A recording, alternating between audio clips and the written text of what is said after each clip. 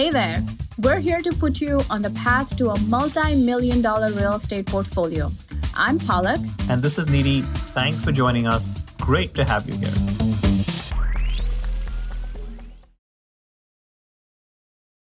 Palak and me, we're both, we were both in corporate for a long, long time, right? We were in corporate. We took the traditional route of getting a degree, climbing the corporate ladder for many, many years. And we did that for almost 15 years. And then we had kids. We had kids. We had a 2-year-old and a 2-month-old at the time. And, we realized that all the work that we put in for so many years, with the hope that we'd have time to spend with our family and enjoy and create wealth, it wasn't really the case, right? And we hadn't, while we had good incomes, we hadn't really built any wealth, other than our 401k, which always goes up and down, and we didn't really know what to do with it. We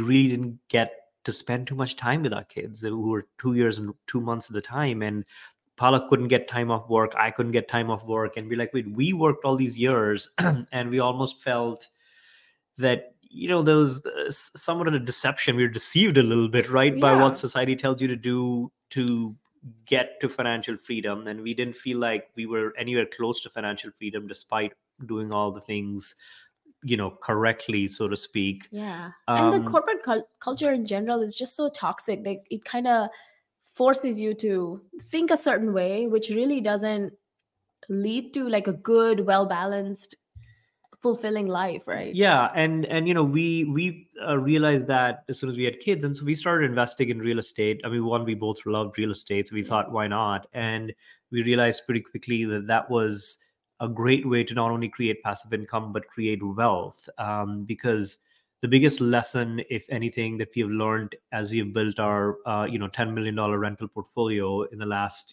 few years is that the way to create wealth and the way to build passive income is through assets. Not just buying and selling assets, but buying and holding assets. And that really is the key. Okay. And we did a lot of that, and we're going to talk about the strategy that we used to do that, which supercharges in a way helping you buy assets a lot faster than you normally would. Yeah. Right? So we're going to talk about that too. But we did that, and we both retired from our 9-to-5 jobs, and we've been focusing on real estate full time now. Palak's been doing full time real estate for what, 6 years now? 6 years. 6 years. And then I've been doing full time real estate for about 3 years now. So it's been a great learning experience, and we want to share as much as we can with folks. Absolutely. Yeah. So, and we're based right outside Pennsylvania right now. We're location independent because thanks to real estate, we spent a month this summer in Portugal, almost, with our kids. Last year, we spent a month in Spain. We love working. Like it's not that we don't work. No one wants financial freedom because they're lazy. People want financial freedom because they want to do things that are meaningful. So we're working, but we have a lot of freedom to be where we need to be. Aviv, where are you based? Before you ask us the first question. Hey guys, thanks for being here today and for taking the time. I work with you guys remotely, as you know, probably. Yes. I think. Yes. All the way on the other side of the pond, I guess, in Berlin, capital of Germany, over in Europe. And we've been together for a year and a half now, I guess. Amazing. Yeah. How's the weather where you are? Getting chilly. Not too cold, but getting colder by the day, I guess. Yeah. Yeah. All right, cool. What's the first question? Let's do it. Yeah. So after speaking with a lot of people every single day, some people come to us super fresh, having no rentals at all. Some people have one or two. They kind of bought traditionally.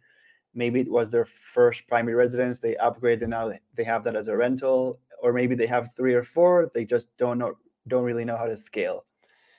So a couple questions really come up quite often. I think the biggest one really is people ask all the time, what's the right strategy for me? What should I choose? I'm overwhelmed. There's like so many different things out there. And I guess a byproduct is, hey, does BRRRR actually still work? So that's kind of the main thing. Great. So I'll start with the strategy piece, because this is my favorite question, by the way. How should I decide my strategy? What should I do in real estate? And if you're like me, like I was an engineer, I'm all about collecting data and information, and I want to learn more and more and more and more. But I read somewhere that if information was truly power, then librarians would be millionaires, right? Is that the right word? And the problem is, the internet is amazing. These days, we live in this world where we have access to so much information, which is incredible. There are podcasts and books, and you can Google anything you want. But the problem is, massive amounts of information actually leads to analysis paralysis. And it's really hard then to find your strategy. And so this is where all this amount of information actually works against us, especially for people like us, like me, who like to collect a lot of information and collect a lot of data. And we think that the more we collect or more we consume, we think the better informed decision we're going to make. And that's not true. A lot of it is clutter. So number one is, you really have to understand that defining your strategy doesn't have to do with consuming massive amounts of information. It's all related to consuming the right kind of information. And that's number one. And that was like the biggest shift that I had to make when we first got started. There are multiple ways of doing real estate. The biggest way to find your strategy is to know your end goal. And talk a little bit about your vision and how you define where you want to be. Yeah. I'll talk about how we figured out what our strategy was. And hopefully this kind of helps, you navigate to that question of what is the right strategy for you. So when we first started investing in real estate, and, we had, a couple of mentors, and one of the biggest piece of advice that we got from our mentor was you don't acquire wealth in real estate by peddling real estate. In other words, you don't make wealth in real estate by being transactional with real estate, buying and selling real estate. You get wealthy in real estate by buying and holding onto real estate for a long, long period of time, right? And that was a very important piece of information for us to understand at the time. And then when he said, okay, we know that now, that we want to buy and hold real estate. We don't want to flip houses, and we don't want to do like anything. We want to buy and hold assets.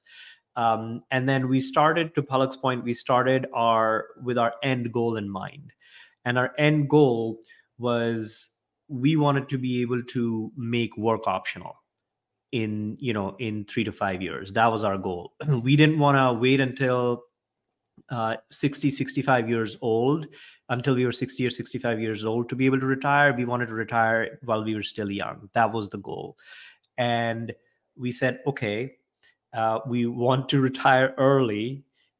We want to, the way to do that is by buying and holding on to assets.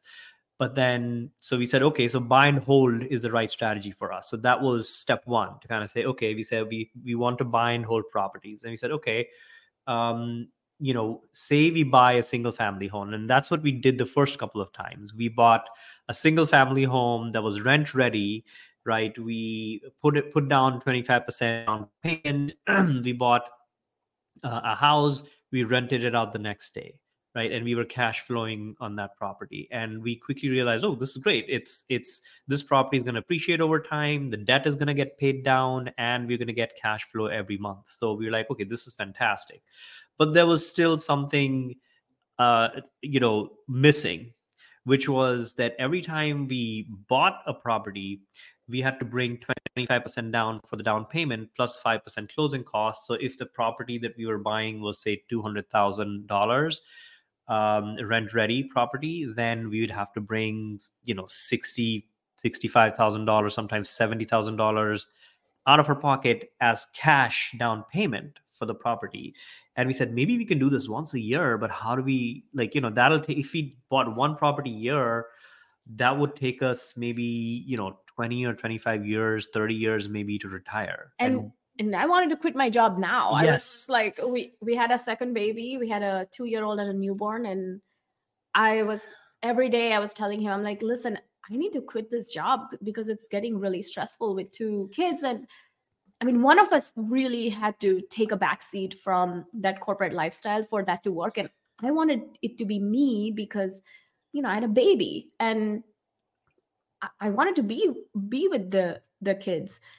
And it was a tough choice to make because on one hand, if we wanted to continue building this portfolio, we needed that chunk of cash consistently coming in, that additional income, so we could save up and buy these rent-ready rentals.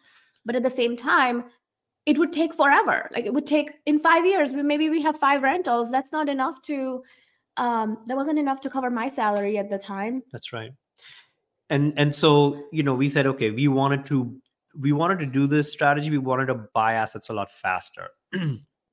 And that's when we stumbled upon the BRRRR strategy, right? And for those of you who may not have heard about the BRRRR strategy, what it is, you buy, instead of buying a rent-ready property, you buy a distressed property that needs a lot of work. Nobody's probably living in that property. It's completely distressed.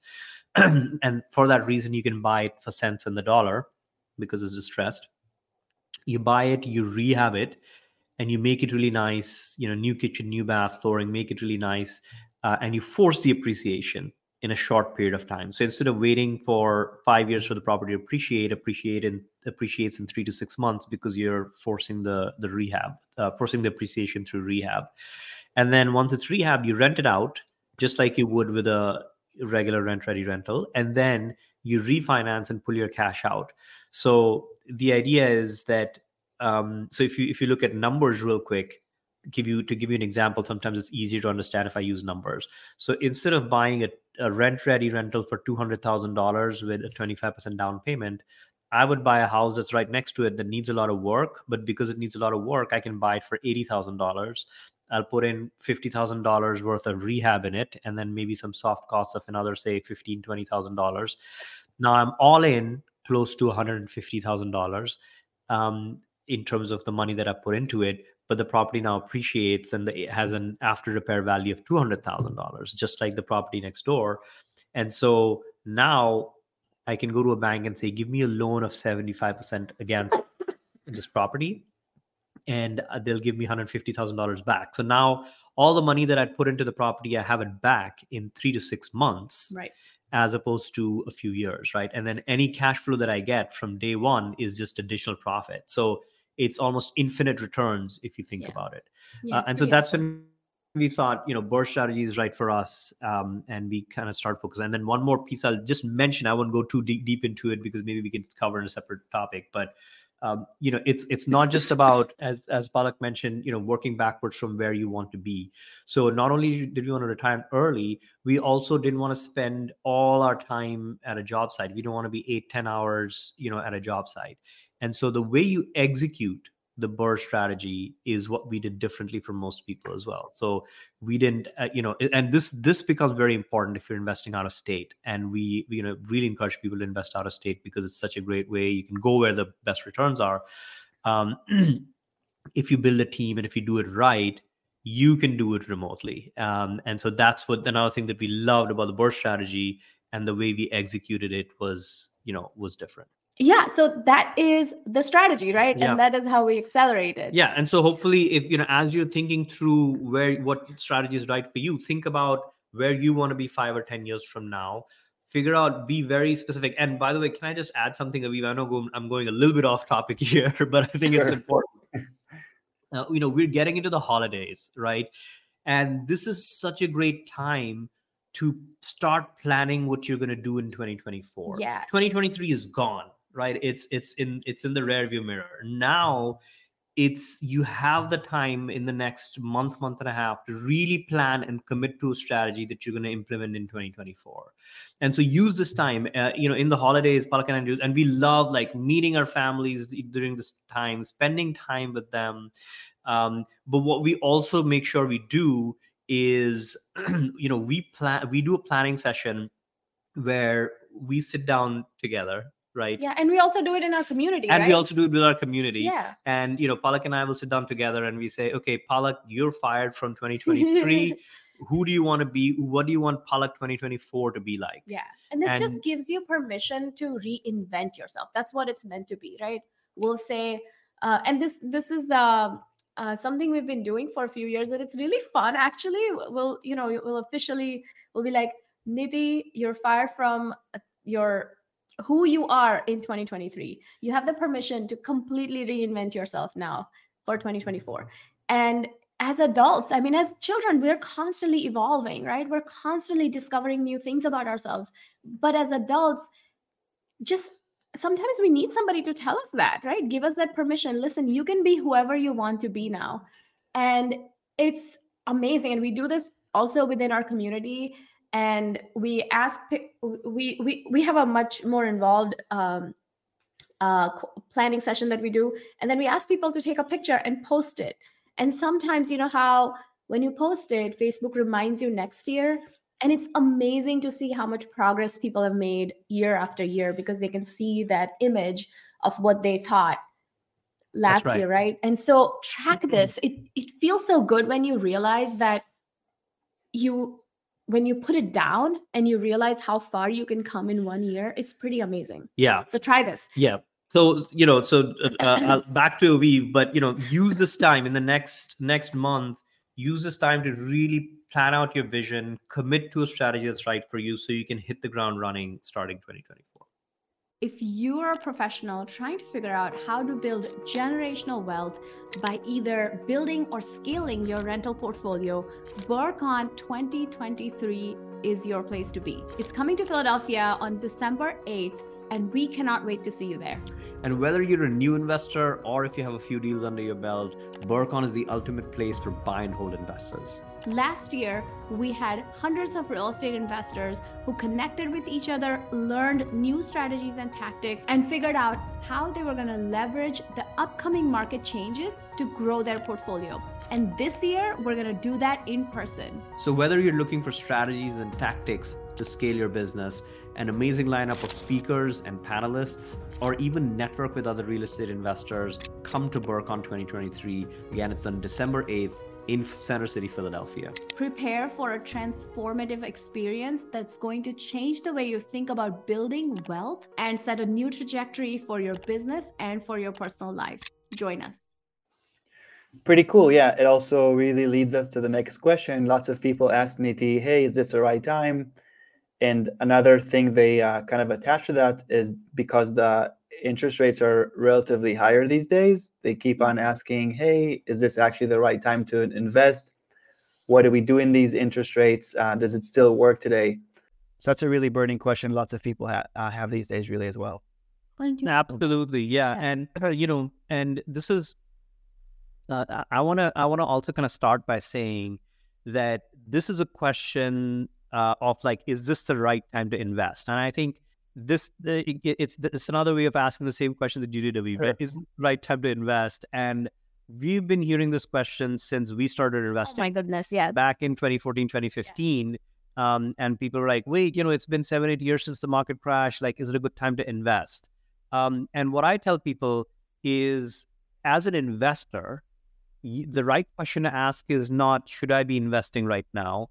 But the right question is, how should I be investing right now? When we started investing back in 2014, 2015, it was very hard to find lenders, right? When we first started, there were not these many lenders that we see now. So for our commercial mortgages that we got long-term mortgages, we paid 7.5% interest rate back in 2014, 2015, because it was hard to find commercial financing back then.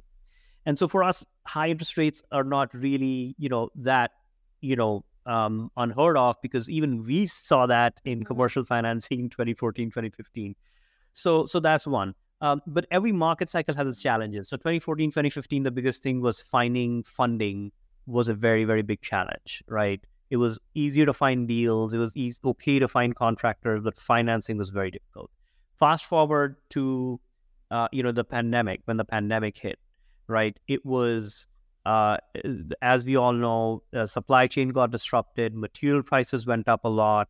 And everything was more expensive. Rehab was more expensive, but then because the interest rates were so low, you could manage that, and you can buy properties and all that. And financing was very easy to find in 2020, 2021, but it was very difficult to manage the rehab. But again, as an investor, you're always figuring out that one challenge that you need to overcome in every market. Every market cycle has its challenges, right? And then fast forward now, and now the material prices have somewhat cooled a little bit because of the supply chain tensions that have eased. But the interest rates are high. But again, the rents have gone up so much, right? The rents have increased so much, so you're still going to cash flow on properties. Now, when you're doing your analysis for your deal, you're taking into account the fact that the interest rate is high. So as long as you're taking that into account, if a deal still works, it still works, right? In our community, people are closing on properties every week, multiple properties a week. And so, and this is all over the US, right? And so it's not about is it okay should I be investing right now because interest rates are high? No, of course you should be investing. But the question is how should you deal with it, right? And what you need to be doing in your market to overcome that. And closely tied to that question is a question in the chat about what if the real estate market crashes, right? What's your opinion on the overall real estate market? And it's a great question, Randir. And the way you want to think about this is why we do buy and hold long-term investing. Yes. If you were flipping houses if you're flipping houses for like $1 million, is this the right time to do it? Maybe not. Not as a newbie. Yeah. Like if you're like a seasoned investor, sure, you could flip $1 million homes because you know a little bit more about what you're doing. But when it comes to buy and hold real estate, it's a lot more forgiving in that sense. I'll give you a quick example. And I'm sorry, I don't mean to hijack the conversation, but I'm kind of going off. But I want to make sure I answer this question.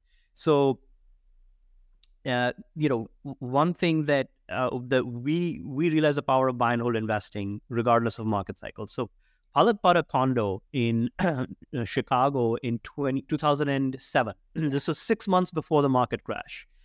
She bought it for $125,000, 2-bed, 1-bath condo. Right after the crash, in 6 months, the value of the property went from $125,000 to $85,000, right? So it was a $40,000 dip in a matter of months. It was crazy. We had just started dating, I think, or we had moved in together. I don't remember. But every day I was like, should I sell this property?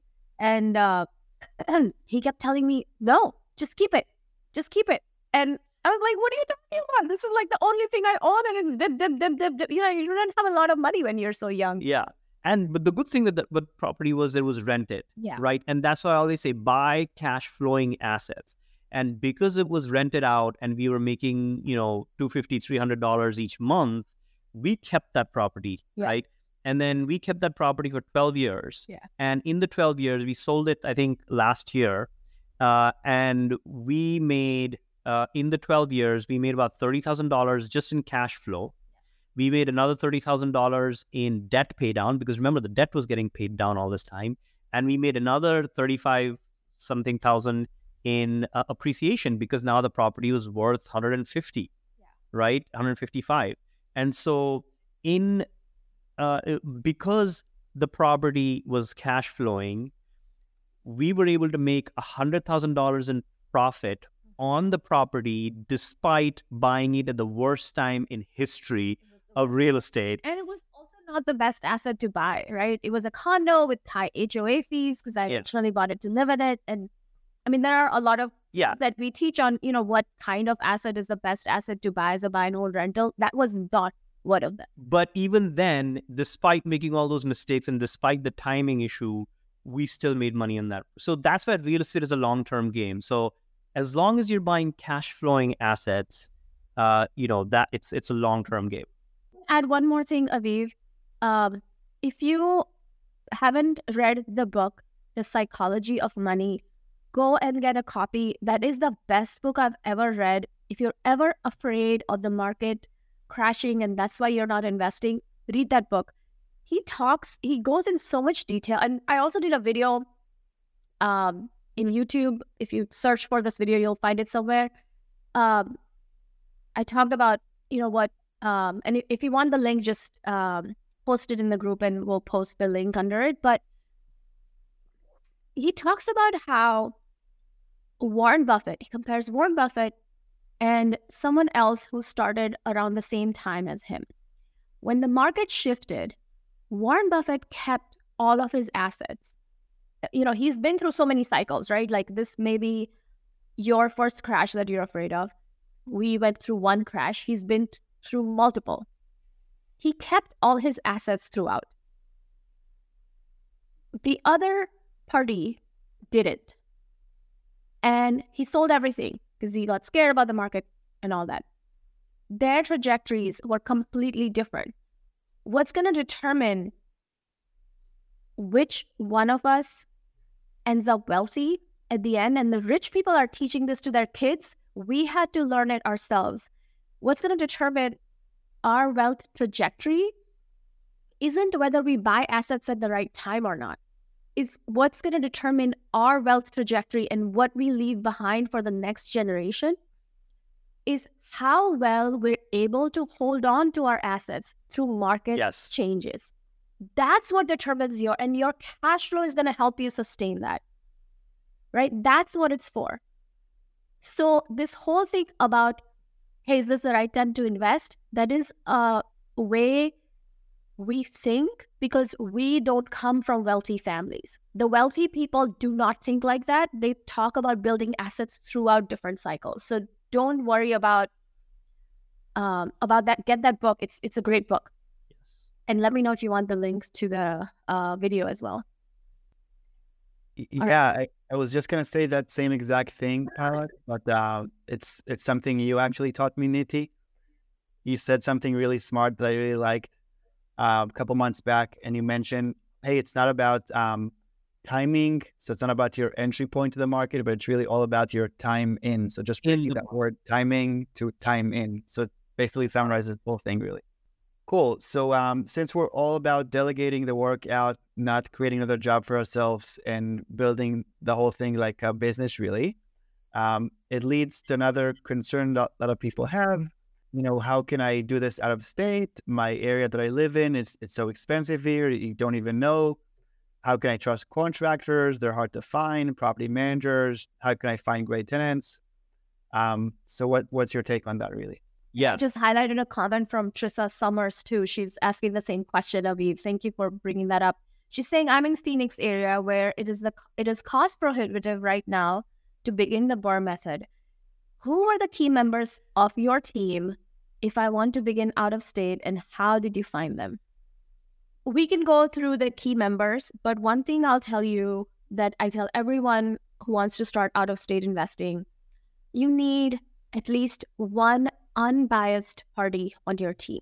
Someone who doesn't benefit from how much renovation you do, whether you buy the property or that particular property or a different property, you need somebody like that on your team. And does it feel daunting at first? Sure. But once you figure it out, it's like riding a bicycle, right? And you're building a whole business from scratch. So don't worry if it feels like, hey, I have to build this foundation. It's going to take a few steps. It's going to take effort. It's an amazing, lucrative business. There is nothing wrong in learning all of these steps, building that foundation, taking the time, and then making it plug and play. Absolutely. And, this question of the market that I live in is expensive. Absolutely invest out of state. Yes. Absolutely, without a shadow of a doubt, invest out of state. And that way, you can go to markets where it's lucrative, where the numbers make sense. Don't try to force numbers in a market where it doesn't work. That's not a great way to invest, because even if you find one deal, it'll be hard for you to scale in that market because the numbers just don't work. So one of the big things we talk about in our community is like, go out of state and figure out, right? Like, how do you figure out which market to invest in? There's a few things that we look for. Go real quick. Is the population going up, right? Or going down in that market? You want the population to be increasing. Number two, is there enough diversity of employers in that market?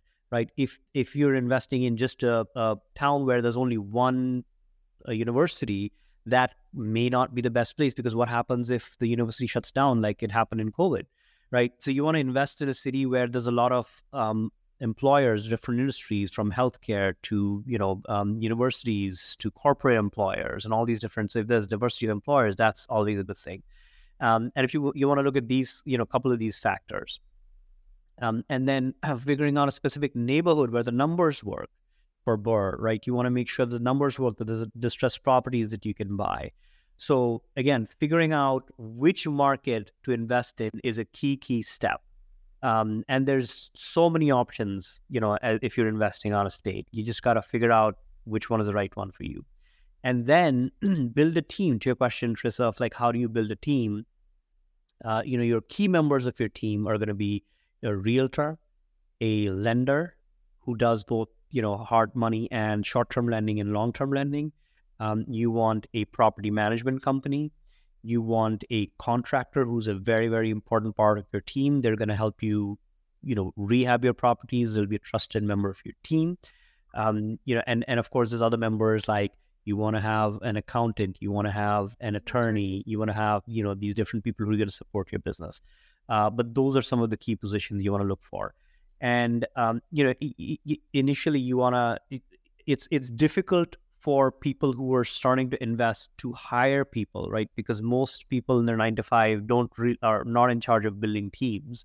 And so it's a skill that you'll need to acquire. And even if you are in charge of building teams at your 9-to-5, you're not investing your retirement money. You're not trying to build your own wealth. It hits you it hurts a lot more when it's your own money, right? When you're doing it for yourself. So it's a whole different level.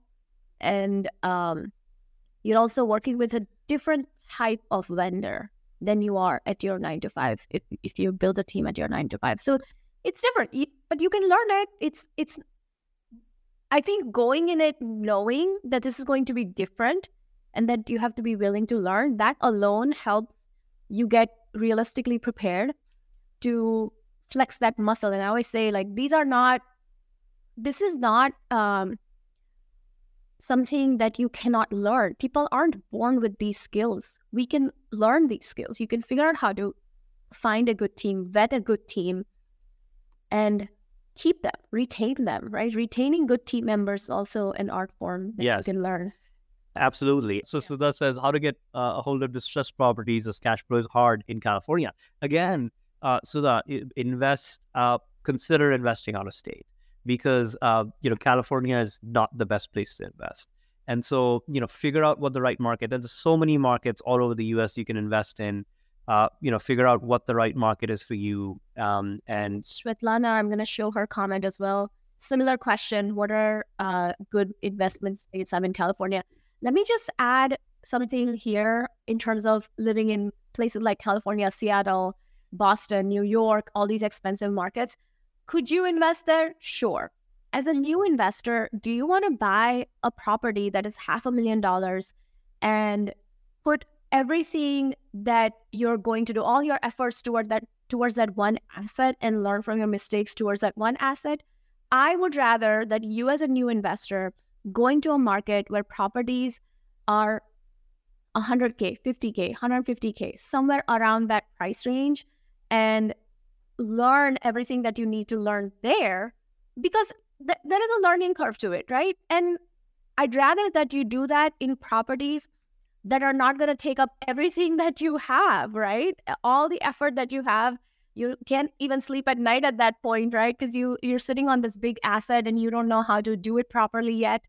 So consider, if you're living in an expensive market, could you do it there? Sure. But don't start there, because it's going to take up everything you've got, and investing. And it's not going to cash flow, right? Like, it's not going to cash flow. So again, it goes back to the only way you can see through market cycles in a low risk way by buying assets is by buying cash flowing assets. If you buy assets that don't cash flow, that's a recipe for disaster, because if the market crashes at that point, then you're in trouble, because you won't be able to sell it, and you're not cash flowing, it's burning a hole in your pocket.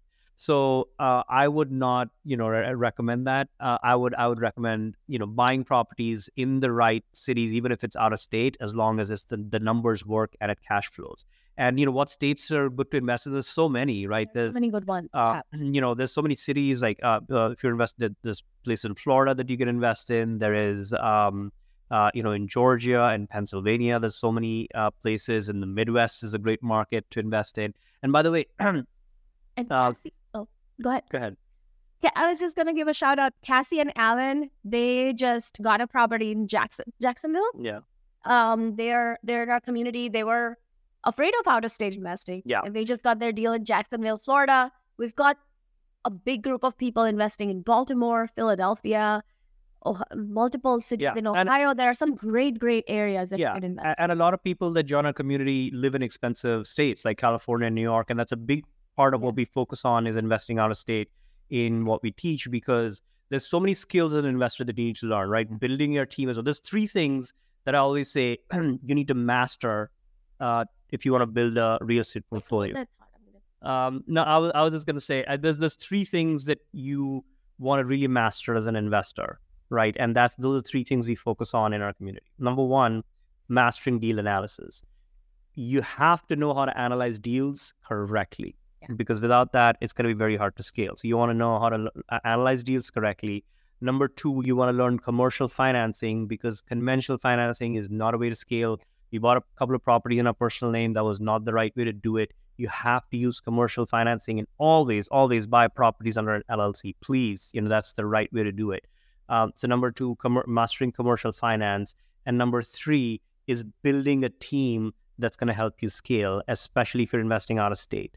So those are 3 things that you want to focus on, and that's actually what we teach. So if you want to join our community, please do that. We have a lot of people that are doing exactly this, and it helps seeing other people doing the exact same thing, following the same method. Yeah. And so if you're an investor looking to scale, you need the right strategy, you need the right tactics, but you need the right community. So that's all. How can people get in touch? Aviv, could you put a link for them to connect with you? Aviv is he's one of our senior advisors. He has the biggest heart. He wants to help people, whether they are in our community or not. So book a time with him. He'll drop his link in the chat, in the comments right there. And he's also if you are joining us from one of our from the Facebook group, he's also in there. You can tag him if you want him to drop his link again there. But the big thing here, you guys, is don't let all of the different things that you hear on social media scare you from building wealth. No matter what strategy you choose, no matter what direction you go, take risks, build wealth, learn how to understand your numbers well so you can go forward and build that wealth. And find your tribe. You need a tribe. You need people to back you up. These are cycles that we're breaking, right? You wouldn't be here if you came from money. None of us came from money. We're breaking generational cycles. You need a tribe, because we don't have that family that's going to help you answer these questions, that's going to tell you it's going to be okay when things are not okay, right? You're breaking a big generational cycle. Find that tribe and go out and give back to your community. Once you have that tribe, once you have people backing you up, now you're the role model. Go and give back and teach people in your community how to build wealth once you're done. So yeah, that's our life for today. I have 15 minutes to make it to my doctor's appointment. It's only 5 minutes. I'm good. Thanks so much for doing this today, you guys. Really appreciate it. I think it was super helpful and people learned a lot. So thank you. Thank you, Aviv, for asking all these questions, and you really have a pulse on what questions folks have. So I appreciate you reaching out and doing this and helping folks. So thank you so much. Don't forget, when you're ready to get serious, you can join us at theinvestoraccelerator.com. It's like getting 1,000 episodes worth of information in 5 days, and it's everything you need to build your actionable plan to financial freedom and making work optional.